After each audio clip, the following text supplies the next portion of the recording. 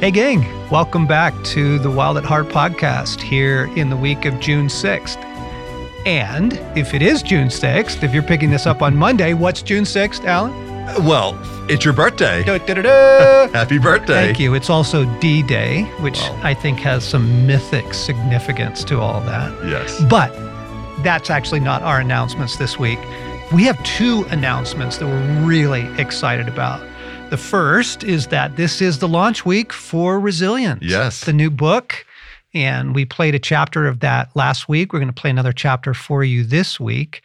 Last week it was chapter 1. Mm-hmm. This week we're going to play chapter 3 because we got to keep a little mystery in this. So we're not showing them chapter 2 right now? No, not right now. And I actually dropped this huge bomb in chapter 2. So you're going to want to find out what that is.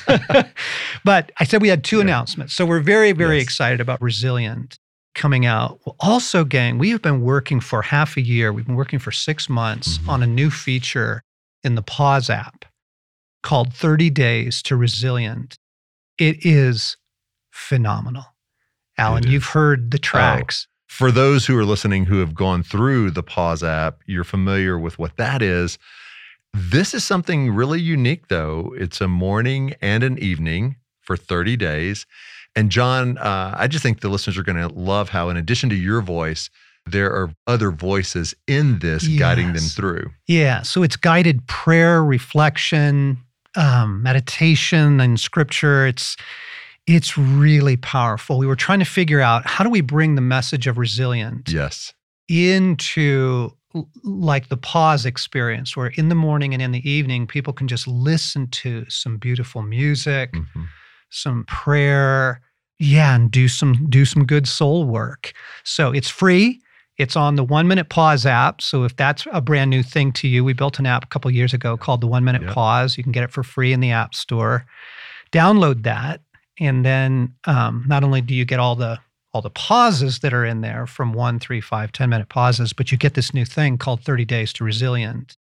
And it's something that comes alongside the book. It's unique from the book in that it has experiences that people go through to really bring them into resilience in all areas of their life. Yeah, beautiful music, fabulous prayers. Yeah, it's really, really good. So those are our two announcements. And by the way, if you have not gotten Resilient yet, I think after you hear it today, you're going to want to. If there's something in the way of that, if right now the budget's tight and there's a financial reason that you can't order it, please reach out to us. We will get you a copy. You can just email us, support@wildatheart.org, O-R-G, and we'll help you out with that. We don't want that to be a reason that you aren't getting into this healing content. Yes. Okay, that was a long introduction. Without further ado, let's get into chapter 3. Let's get into more of the content here. Now for our next survival story. This one is entitled, Do Not Give Up. One of the great dangers of hypothermia is that when you're in the late stages, you become sleepy and simply want to lie down and drift away into unconscious bliss. But to do so is to die. To prevent this, John Muir and his companion weathered that blizzard on Mount Shasta by lying down, completely exposed to the elements, on top of the gas vents and fumaroles of the volcanic mountain. Here's how he described it. When the heat became unendurable, on some spot where steam was escaping through the sludge, we tried to stop it with snow and mud, or shift it a little at a time by shoving with our heels. For to stand, in blank exposure to the fearful wind, in our frozen and broiled condition seemed certain death. The frost grew more and more intense, and we became icy and covered over with a crust of frozen snow, as if we had lain cast away in the drift all winter. In about 13 hours, every hour like a year, day began to dawn, but it was long ere the summit's rocks were touched by the sun. As the time drew near to make an effort to reach camp, we became concerned to know what strength was left us and whether or no we could walk. for we had lain flat all this time without once rising to our feet. Mountaineers, however, always find in themselves a reserve of power after great exhaustion. It is a kind of second life, available only in emergencies like this. And, having proved its existence, I had no great fear that either of us would fail, though one of my arms was already benumbed and hung powerless. Chapter 3. The Strength That Prevails. Keep alert at all times and pray that you might be strong enough to escape and stand before the Son of Man. Luke 21:36. I think everyone prays at some point in their life, even if they're not sure someone is listening. And I'll bet that one of the most common prayers goes something like, "Lord, help me. Give me strength." I really like that prayer. It has a genuine humility to it. We find ourselves facing something that overwhelms our personal resources, and we cry out for help, for strength. The man who casually answers his phone on a Tuesday afternoon, only to hear that his family has been killed in an automobile accident. The woman who, at a routine exam, learns that she has stage 4 breast cancer. The caregiver who day after day labors under the crushing load of providing for every need of their incapacitated loved one. Give me strength, Lord. Jesus liked that prayer. He instructed us to pray it, and he prayed it himself. Toward the end of his days on earth, he began to give his disciples clear instructions for living through extremely hard times, knowing they would record those instructions for future generations, including you, dear ones. He assured us in no uncertain terms that this story would sweep toward a climax, and that those days would be especially hard on the human soul. He urged us to ask for the strength that prevails. Notice the fig tree, or any other tree. When the leaves come out, you know without being told that summer is near. In the same way, when you see all these things taking place, you can know that the kingdom of God is near. I tell you the truth, this generation will not pass from the scene until all these things have taken place. Heaven and earth will disappear, but my words will never disappear. Watch out. Don't let your hearts be dulled by carousing and drunkenness and by the worries of this life. Don't let that day catch you unaware, like a trap. For that day will come upon everyone living on the earth.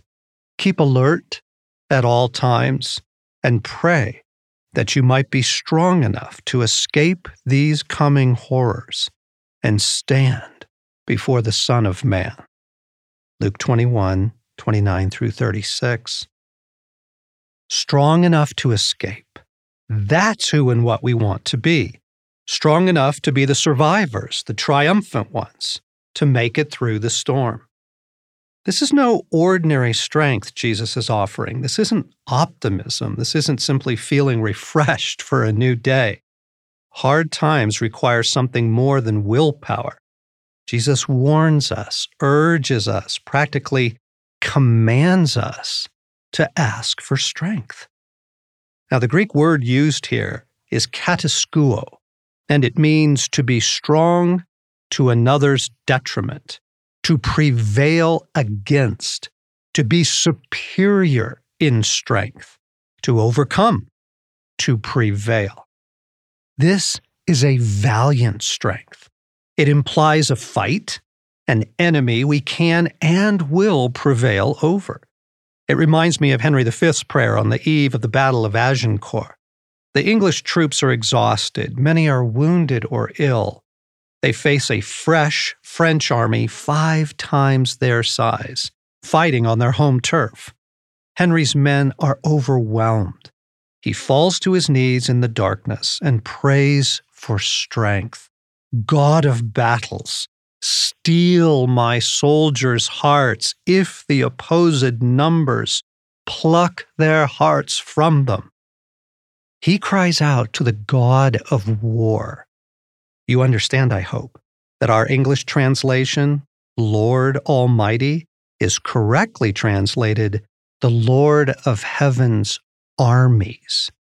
Our God is the God of war, mighty in battle, as Psalm 24:8 says. We need him to strengthen our hearts so that we are as protected as if by steel, as immovable as steel. Steel our hearts, Lord. There is only one other time the word kataskuo is used in the New Testament. Jesus is again the speaker, and he pronounces the coming victory of his newly launched movement, the revolution that is the church triumphant. Matthew records this moment for us. Jesus promises that the forces of hell will not prevail against or overcome his church. And I also say to you that you are Peter, and upon this rock I will build my church, and the gates of Hades will not kataskuo it, will not overcome it. Matthew 16:18. This is no coincidence. The kataskuo is used only in these two verses. Jesus wants us to understand that it is the powers of hell that are trying to overpower us, to crush the human heart. Jesus wants us to understand that it is the powers of hell that are trying to overpower us, to crush the human heart, especially the hearts of his followers. The strength God urges us to ask for is a combative strength, a strength to win the fight, to overcome. Wouldn't that be wonderful right now? We need strength of heart, strength of mind, strength of spirit, a strength that prevails, because there are forces urging us to quit. The temptation is to give up. I know I should get out. I know exercise is good for my body, but I just don't want to do anything. I was talking to a dear young woman who was wrestling with the early stages of depression. Part of it was due to the pandemic trauma.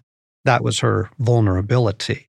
But the better part of it was coming from an attack of the enemy that had come over her in her weakened condition. I know seeing people is good for me too, but I just want to lie on the couch. I don't have the strength to do the things I know would help me right now. I left thinking to myself, how do we find the strength to prevail when we don't even want to ask for it? A few days later, I was sitting in the woods by a small, lovely brook. The day was hot, and the shade of the evergreens was delightful, made even more refreshing by the coolness and the song of the brook. I sat down on the mossy bank and just let the healing power of this little Eden wash over my tired body and soul. I was thinking about my friend and about my own struggles to keep faith. After about 15 minutes, my attention was caught by the spiders that were weaving their webs over the brook itself. I was baffled at their architectural brilliance. How can they string their first strands over a running brook? It must be pure acrobatics. Their webs stretched 1/4 of an inch above the water's surface, the perfect place to catch mosquitoes, gnats, and such flying up and down the rivulet. And there the spiders sat and waited, perfectly still. I was amazed at their patience, waiting for days, motionless, undetected, to catch one prey. I suddenly thought of our enemy, how he will set up cultural schemes and snares that take years to play out in order to trap humanity. The era we just lived through, what I would call the comfort culture, weakened us for the trials we are currently facing. Before there was any pandemic, universities were reporting that their mental health services were being overwhelmed by freshmen within the first few weeks of a new year, primarily with issues of anxiety and depression. The director of a program designed to prepare freshmen for the college years told me recently, 18 is the new 12. Our students are emotionally underdeveloped. They're much less resilient than any we've ever encountered, and I'm not entirely sure why. There are many reasons, of course. Human beings are beautifully complicated. But honestly, when you grow up in a world where everything is done with a few clicks on your phone, it doesn't exactly develop resilience. Anyone living in the developed world has experienced a level of ease unimaginable to previous generations. This is the overnight delivery age. Now, let me be quick to say I have fully enjoyed all the conveniences of our modern moment. But I'm also aware that they've made me soft. The web we've been caught in was years in the making, a brilliant interlacing of the comfort culture and the babble of technology at our fingertips. By way of contrast, the World War II generation emerged from the Great Depression with a sense of reality, grit, and resilience. You see, the pandemic was an apocalypse in the true meaning of the word, because apocalypse means to reveal. And the pandemic revealed many things about us and our world. We don't like much of what it uncovered, including the fact that we are not as resilient as we thought we were when things were going smoothly. And so we come into this really tough moment in a compromised state. And again, I know, many of you feel like you're past it, you're beyond it, we're doing great, life's back on track. But I'm telling you, remember our conversation about reserves and about the long-term effects of trial and trauma? We have not paid the bill yet, friends. We've not paid the soulful or the psychological bill yet. And this thing is going to catch up and bite us, especially when the next trial or heartache rolls in. And it doesn't need to be global. The next one may be personal. And then you suddenly realize, wow, I am not nearly as resilient as I thought I was. Okay. And it's the combination of growing up in the comfort culture and having just an absolutely unprecedented experience of ease. The comfort culture, the whole mindset, you see, is geared towards how do we make things more efficient? How do we make things simpler and easier? So you can buy a home now from your cell phone, right? You can order your groceries and have them delivered. I've got a new truck. I bought it so I could, haul our horses. It's got air conditioning in the seats. I didn't want the feature. I didn't want half the features in this truck, but it's all just assumed now. This is just what we expect of our world. We just want to drive through, order it, and everything is great. That world softened us. And then something like a pandemic clobbers us. Okay, so we come into this moment, the moment that you're simply listening to this audio recording, in a compromised condition. It's like being dropped into the war in Afghanistan barefoot, and you have the flu. We've been set up for a loss of heart, set up to be overcome, set up to give in. Now, Jesus knew all this and lovingly told us to ask for the strength that prevails. And there's an urgency to his voice. Let me explain why. The falling away. Giving up has always been a struggle for frail humanity. But when Jesus urges us to ask for the strength to escape, he has something particular in mind, something he sees coming. At that time, many will turn away from the faith. Matthew 24:10. St. Paul was deeply troubled by this as he wrote his friends living in Thessalonica, "Let no one deceive you by any means, for that day," meaning the day Christ returns, "will not come unless the falling away comes first." 2 Thessalonians chapter 2, verse 3. In other words, prior to the climax of this story and the wonderful return of Jesus to make everything new, there will be some sort of global falling away. The Greek word here is apostasia, and that's why some translations put it this way: no one is to deceive you in any way, for it will not come unless the apostasy comes first. But again, the word apostasy conjures up more zombie apocalypse imagery, and that's not helpful in our effort to understand our situation. I don't think we're going to be seeing millions of people tattooing, "I hate God, I love Satan" on their chest, or marches in every major city blaspheming Jesus Christ. Satan is much cleverer than all that. I believe what we will see, what we see happening now, is simply people giving up on God in large numbers, which is why I think the New Life Version translation has it right. For the Lord will not come again until many people turn away from God.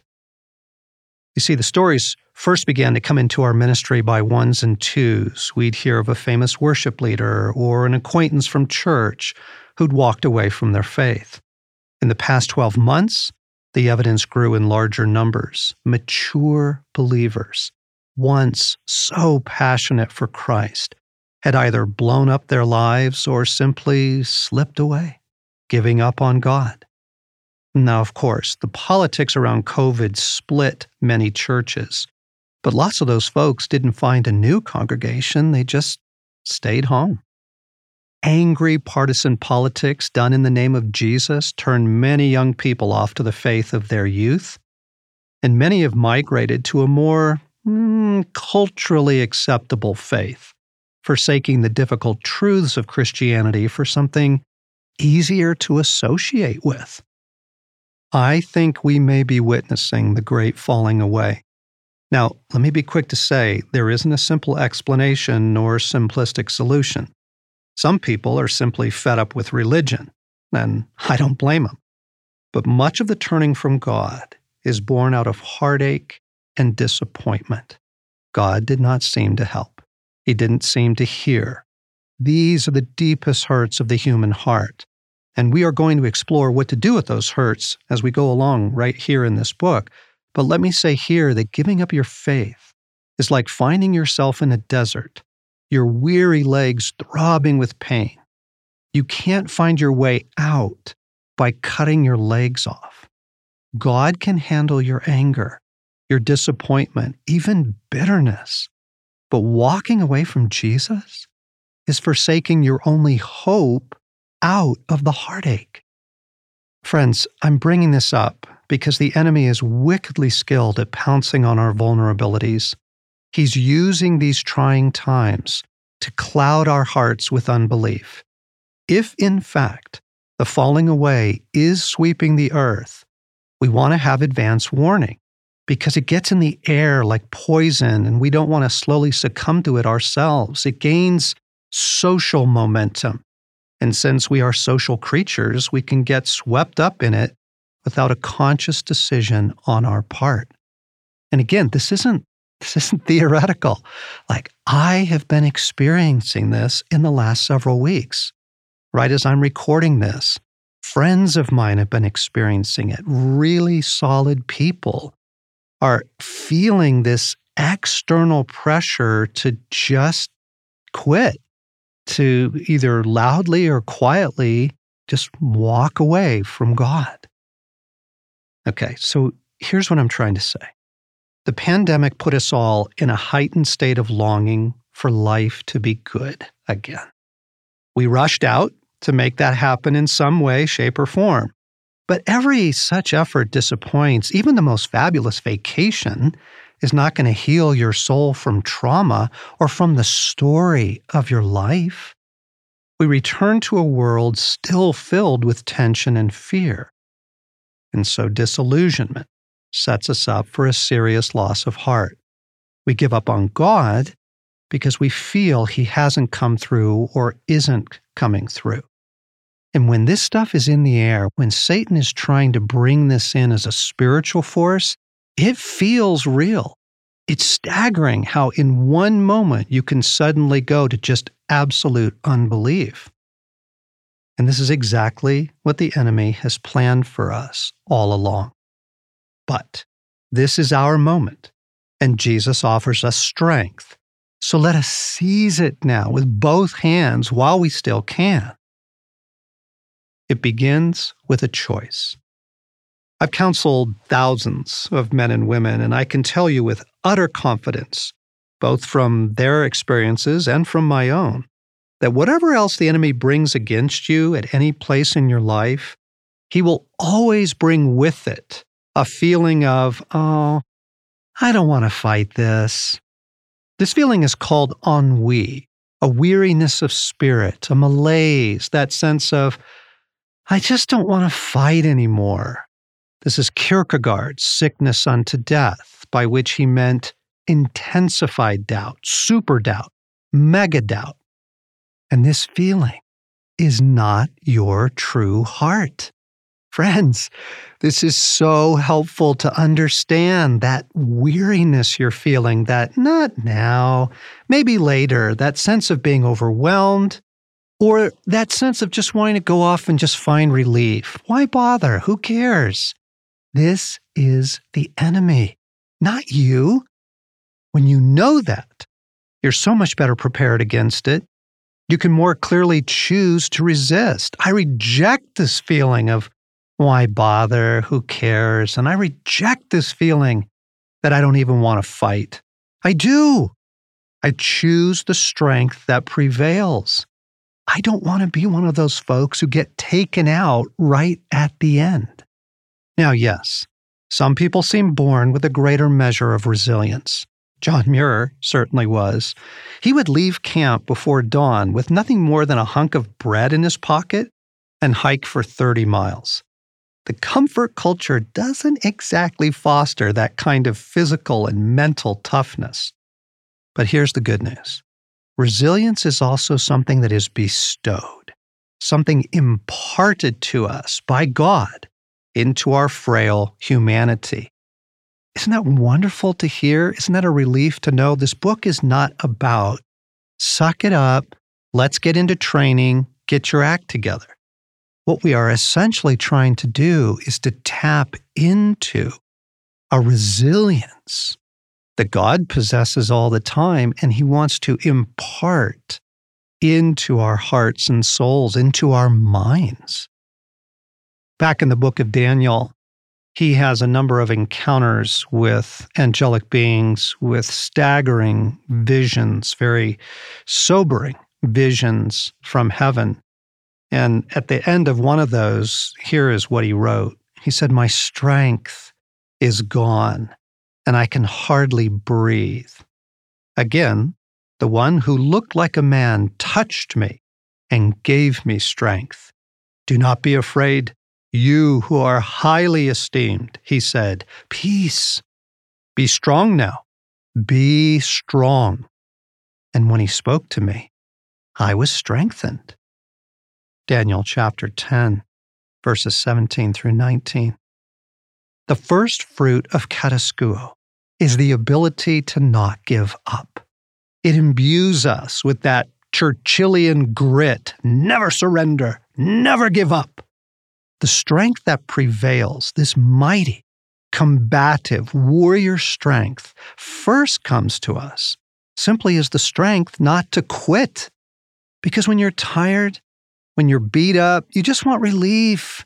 A bag of chips, a bottle of wine, to lie on the couch, binge on Netflix. Jesus urges us to be on our guard so that your hearts will not be weighed down, praying that you will have strength to escape all these things. Jesus says there's a means of escape. Wouldn't you love an escape from all the madness? Okay then, let's make the choice right now to receive it. So here is our next skill.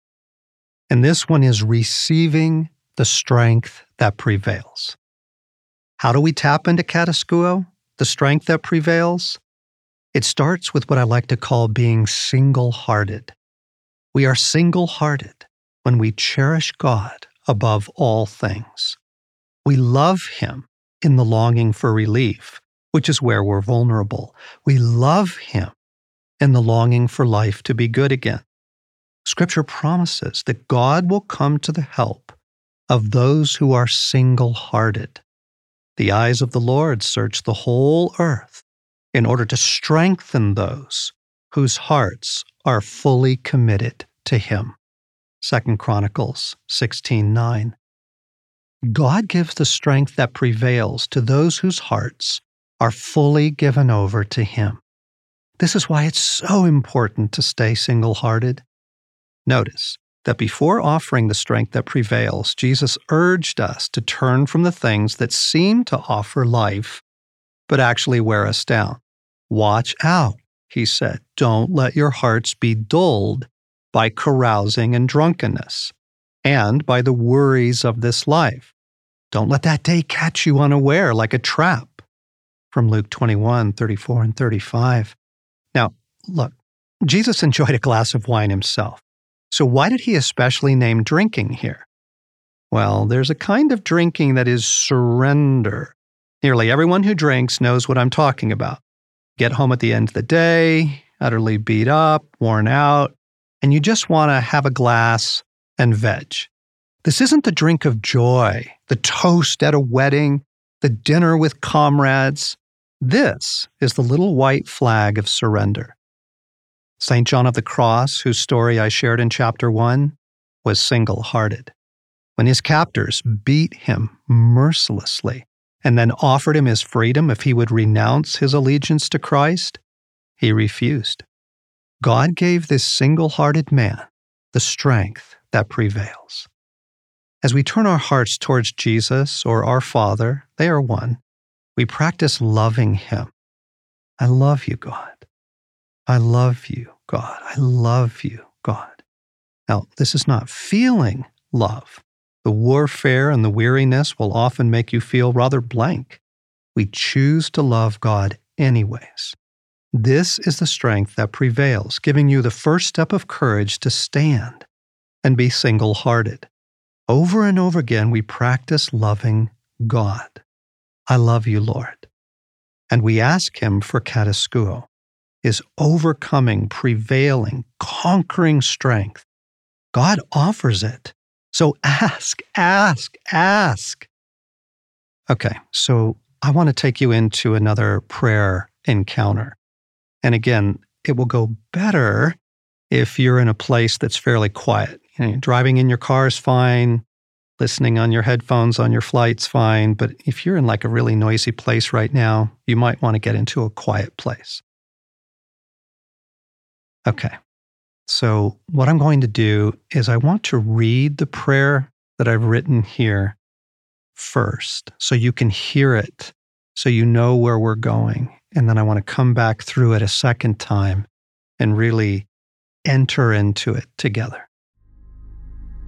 Father, Jesus, Holy Spirit, God of all creation, God of the thunderstorm and the waterfall, I need your strength. I need the strength that prevails. I don't want to fall away. I don't want to lose heart. I choose you above all things. I give you my allegiance and my undivided love. I choose single-heartedness towards you, Lord Jesus, body, soul, and spirit, heart, mind, and will. I pray for supernatural resilience, God. Fill me with your overcoming strength, a victorious strength. Father, Lord of heaven and earth, strengthen me. I pray for strength of mind, strength of heart, strength of will. I pray for the strength that allows me to escape all that is coming against the saints in this hour. Fill me with resilience. By faith, I receive it and thank you for it. In Jesus' name, amen. Okay, so now let's go back through that together. You don't have to repeat after me. You're just agreeing along in your heart. Father, Jesus, Holy Spirit, God of all creation, God of the thunderstorm and the waterfall, I need your strength. I need the strength that prevails. I don't want to fall away. I don't want to lose heart. I choose you above all things. I give you my allegiance and my undivided love. Father, Jesus, Holy Spirit, I choose single-heartedness toward you, Lord Jesus. Body, soul, and spirit, heart, mind, and will. I pray for a supernatural resilience, God. Fill me with your overcoming strength, a victorious strength. Father, Lord of heaven and earth, strengthen me. I pray for strength of mind, strength of heart, strength of will. I pray for the strength that allows me to escape all that is coming against the saints in this hour. Fill me with resilience. By faith, I receive it and thank you for it. In Jesus' name, amen.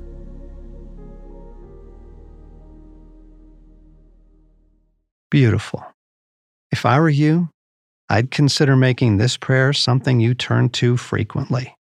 We've also developed an experience to accompany the practices in this book called 30 Days to Resilience, which I think you'll find immensely helpful. It's a deeper guided experience through all the prayers we're going to be going through together in these chapters.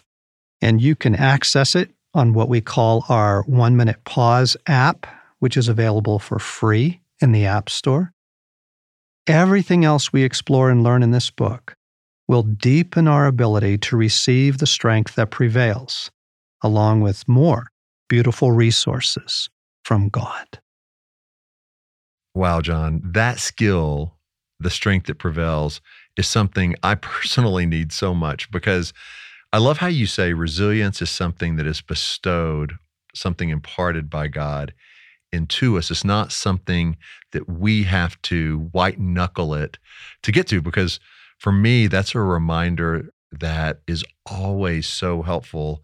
Otherwise, I fall back into my own strength, trying to make it happen, feeling guilty when I can't, or my tank's on empty. So this skill is huge. I want to make that promise very clear, because that is the promise of the gospel. This isn't a gym membership. We're not telling everybody go get their act together and lose 15 pounds. Like, that's not biblical resilience. Biblical resilience is given to us through our union with Christ, as his life permeates ours. And yes, we need to come into alignment with that. There are practices we can do.